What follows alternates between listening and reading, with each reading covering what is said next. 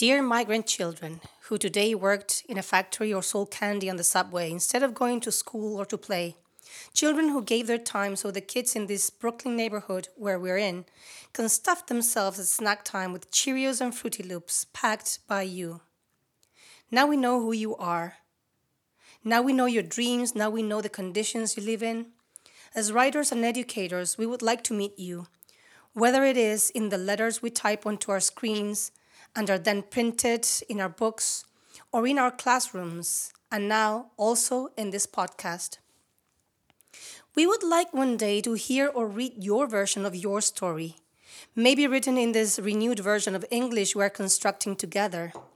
We also cross the linguistic, political, and cultural frontier to live in the empire's belly. We also conduct these works of love that entail preparing food, cleaning spaces, caring for your loved ones back home, teaching our cultures to local communities, and creating new spaces for survival and joy. We are not the first ones. We have a history, and we can reappropriate it. But first, we need to take it back from those who hold those stories hostage. As we planned this episode dedicated to Gabriela Mistral, a writer who theorized and acted on the transformative role of education, we wondered what she would say about your stories of abuse. What recados would she have sent to her peers? She was born in Chile like us and died long before we were born, but she also lived part of her life not far away from where we speak in New York. Knowing your stories, Mistral would speak about the works of love. She would talk about how it is you, migrant children from Latin America, who give us, migrant writers from Latin America, a position from where to speak and to address Anglo audiences. She would also point out how it is not your responsibility to give us such a position, but how it is us, the adults in the room, who should provide you with the safest of spaces and experiences from where to speak about grief without hatred. Consider this letter our first act of love to you. This is The Letter, a podcast hosted by yours truly, the writers Mónica Ramón Ríos. and Carlos Lave.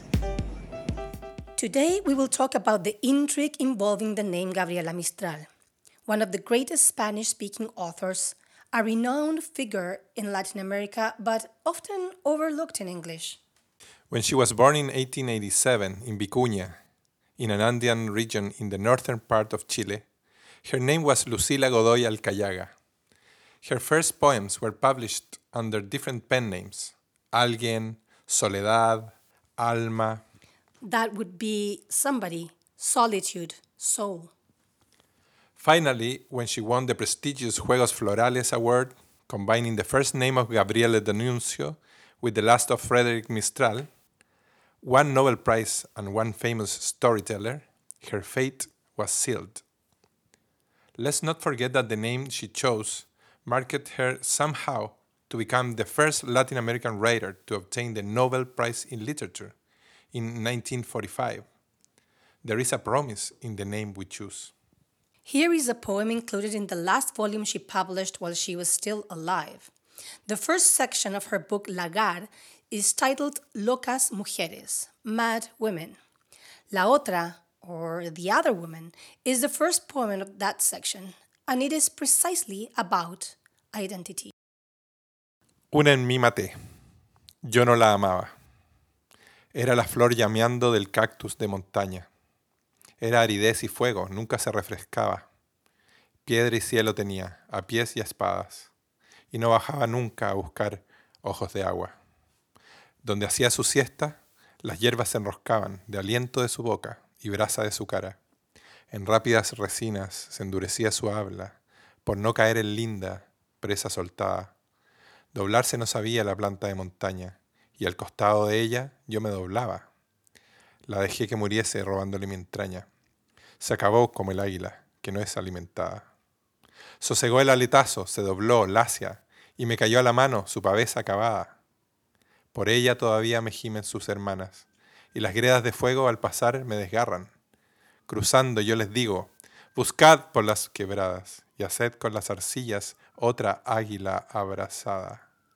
Si no podéis, entonces, ¡ay! Olvidadla. Yo la maté. Vosotras también matadla. This is the English version translated by Ursula K. Le Guin. You can also go and look for the version translated by Langston Hughes. I killed a woman in me. I didn't love her. She was the flower flaming from the mountain cactus. She was dryness and fire, nothing could cool her. Stone and sky she had underfoot and around her. Never did she kneel to seek the gaze of water. Where she lay down to rest, she withered the grass, with the heat of her breath, the ember of her face. Her speech hardened quick as pitch, so no soft charm could be released. She couldn't bow the mountain plant, while I beside her bowed and bent. I left her to die, robbing her of my heart. She ended like an eagle starved. Her wings stopped beating, she bowed down spent, and her quenched spark dropped in my hand. Her sisters still mourn her, accuse me, and the burning quicklime draws me as I pass. Going by, I tell them, look in the creek beds, from their clays make another fire eagle. If you can't, well then, forget her. I killed her, you, too, you kill her. We chose this poem because we see a deep reflection about Mistral's self-image. We also see she reflects upon her personal experience, but we are not interested in such suppositions. Let's leave that to the other critics, and there are lots out there. The formal aspect of the poem is quite pristine. The first stanza of 2 verses then become 10 stanzas of 4 verses. They are all heptasyllables, or verses with 8 syllables, and you immediately see the repetition of the A at the end of every other verse. This transparency has been described by some as simple, intellectually and poetically. I disagree. In fact, the preponderance of the A's and the M's and the N's, or consonantes bilabiales as we call them in Spanish, in the first stanzas invoke the very act of love between women. That characteristic in the word amaba comes to the fore, feminizing the very act of love. Such a move is similar to the classical poem by San Juan de la Cruz, Amor de Llama Viva, where the A suggests an openness. As in that poem, there is also the presence of fire and burning along Mistral's poem. Then there it becomes desertic, lacking water, and related to the mouth, to speaking and to speaking out. These are the verses. En rápidas resinas se endurecía su habla, Mistral writes. The one who is killed is, well, rather mute, maybe even shy, maybe even auto-censoring herself, or at least measuring her speech in a modest kind of femininity. So the one that is killed is not a mad woman. And, you know, the poet prefers mad women. Preferable because it is in killing la otra that writing becomes precious and precise. That is why the speaker describes with pity those who claim for the dead one, as if saying, why would you want her if you have me, the outspoken one, the liberated one, the lover, the lesbian, the poet? The one moment that, for me, creates a before and after in the poem are these verses. La dejé que muriese, robándole mi entraña. There is one study that finds logical incongruencies in them, but it is just, dumb. These are very consistent verses, and if you don't understand it, it is not Mistral's problem, it is yours. Of course, there is something that the speaker and the other share, and they are not superficial things. They, in fact, share la entraña, the gut, or the heart, as Le Guin translates. Raquel Olea, who identifies this entraña as the female sexual organs, and thus those organs that give life. This means this references the mother-daughter relationship. That could certainly be, but the poem allows for ambiguity. Entraña also means all those organs in the stomach that are good for animals of prey. In the poem, there is an animal reference, thus proposing a certain kind of womanly ambition that might be as close to the human and the spiritual as it is of nature. The speaker becomes a hungry animal that eats its prey. The first stanza describes a landscape similar to where Lucila Godoy lived as a young girl. I am intrigued why she puts quotes on ojos de agua. Is it a quote? Why does she put these quotation marks? Yes, ojos de agua are sometimes referred to those underground water formations that surface with fresh water. But it might need something else. It might be a specific person. It is implied. So we can't be sure if it is a code, and if it is a code, what for? But isn't poetry always a code for something else? Last winter, we drove to 15 Spruce Street in the town of Roslyn Harbor, Long Island, New York, in search of the final home of Gabriela Mistral, the house where the writer who traveled the world finally settled and died. We'd heard that it is in this place, which she shared with Doris Dana, her New York quotations friend, secretary, or lover, among other titles she's still given, Gabriela Mistral was able to be herself. But what did we find there? We took a picture of the site. We have it here in front of us. It is a regular Long Island suburban landscape, more in the wealthy spectrum, at a crossing of narrow streets, under two large pitch pines among plenty marsh-blazing star bushes, on a rock about 3 feet tall, there is a commemorative plaque made maybe of bronze, copper, but it has this inscription. In this site lived from 1953 to 1957 Gabriela Mistral, Nobel Prize of Literature, educator and diplomat, citizen of the world, remarkable writer, brave woman. She dedicated her life and work to defending women's rights and the rights of children living in poverty, those with piececitos de niños, azulados de frío. Below, it is signed by the Consulate General of Chile and the Gabriela Mistral Foundation, dated July 2015. At the top, there is also an engraving of Gabriela Mistral, transposing one of her most famous portraits. She is shown with a beret, a lively smile, not too young, but not too old either, not too grumpy, but not too joyful.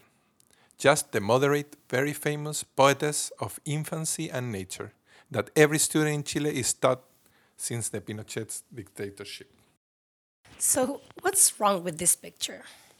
First of all, it is the uneasiness it provoked to be in front of that plaque in exactly the middle of nowhere. Yes, people lived there, but it is not a place where you can stop and take in the legacy of Mistral. In fact, the commemorative rock or plate is presented as a kind of ruin that can maybe raise the value of real estate, but not preserve the contributions she made to literature and intellectual history. So the first issue that I see is how sad it is that Gabriela Mistral's last abode forgot about her. In fact, you can just pass by the commemorative plaque and never even see it. Second, the other problem I see with this picture is the choice. They chose a picture of a young Gabriela Mistral with the iconic beret of Latin American poets. But are there iconic pictures of Gabriela Mistral? I think there are. There is the one where she appears sad at the Nobel Award ceremony, and some literary experts have linked that expression to her having just learned about the death of her son Yin Yin. But then she appears happily shaking the king's and the pope's hands. There are other pictures, particularly the ones that were taken in her Roslyn home, where she appears smiling. Those were probably taken by Doris Dana, as Mistral was in fact happy, living with her lover and mostly writing. But the Chilean consulate and the foundation that bears Mistral's name both decided for a conservative version of this great thinker. This image erases the complexities of the person who hosted the meetings of the Sociedad Sáfica, the Sapphic Society in Spain, when she lived there, while and at the same time she was caring about the education of children. The figure who exercised politics as a consul of Chile, but also established lifelong sentimental links with friends and lovers. I don't know. I would have chosen another picture, one where she is working, or one where she's smiling, or one where she salutes the people in Chile when she made those big trips after the Nobel Prize ceremony. I think they all convey the figure of a public intellectual and poet of the people. But there is one more issue with this plaque. Not only is it that no one could prevent that a wealthier neighbor demolished Mistral and Dana's one floor house and instead erected a miniature Gold Coast era manor. It is about an issue of overcorrection that permeates and fogs the prowess of her work. In this plaque, for example, the institutions decided to proofread her famous pies azulosos for pies azulados. That would be more or less like saying bluish instead of blue-gray feet. It changes her particular speech that is both archaistic and very oral to fit into a more conventional language. Any writer can tell you about the micropower struggle that happens when an editor decides to change a slightly idiosyncratic word you cherish for a more standard, comprehensive, universal choice. Like the time when in Spain they tried to change my guata in a novel of mine for panza. Let's say belly for stomach. But is Gabriela Mistral here to protest somehow about this fake typo? Maybe she is.